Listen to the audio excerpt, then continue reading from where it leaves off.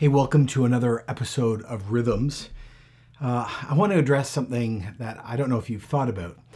Most of us are stuck at home in some way or another, and we might again be isolated by ourselves or be with others, but we're still with ourselves. We can't escape us.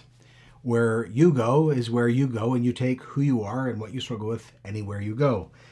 And it's really interesting that in this moment, actually, this is maybe a devotional time where we need to think about our own hearts.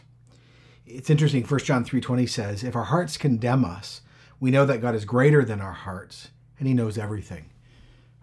Much of the time when we think about being condemned, we think about other people condemning us, or we think of the devil condemning us, or culture condemning us.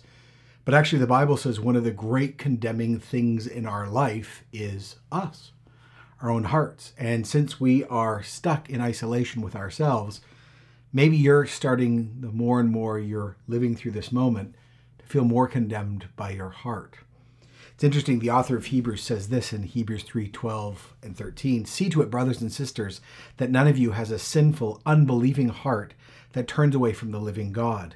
But encourage one another daily, as long as it's called today, so that none of you may be hardened by sin's deceitfulness. So our heart condemns us, and not only that, our heart sort of leads us to sin.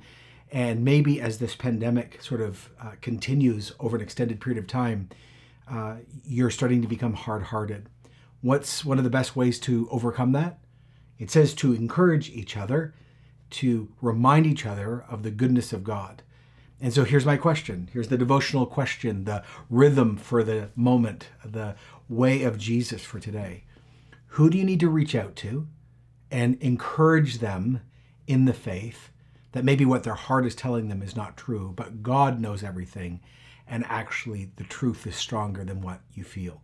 Can I encourage you to take a moment right now, wherever you might be, wherever you're listening to this, and to text or FaceTime or go on Facebook and Messenger or set up a Zoom or a Google Hangout with a fellow Christian and remind them of the goodness of God, ask them if they're feeling condemned by their own hearts, and encourage them to keep going and being faithful today.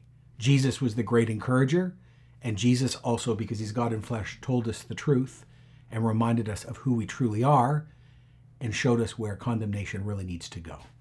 Be a person that removes condemnation by believing God and encouraging someone else today.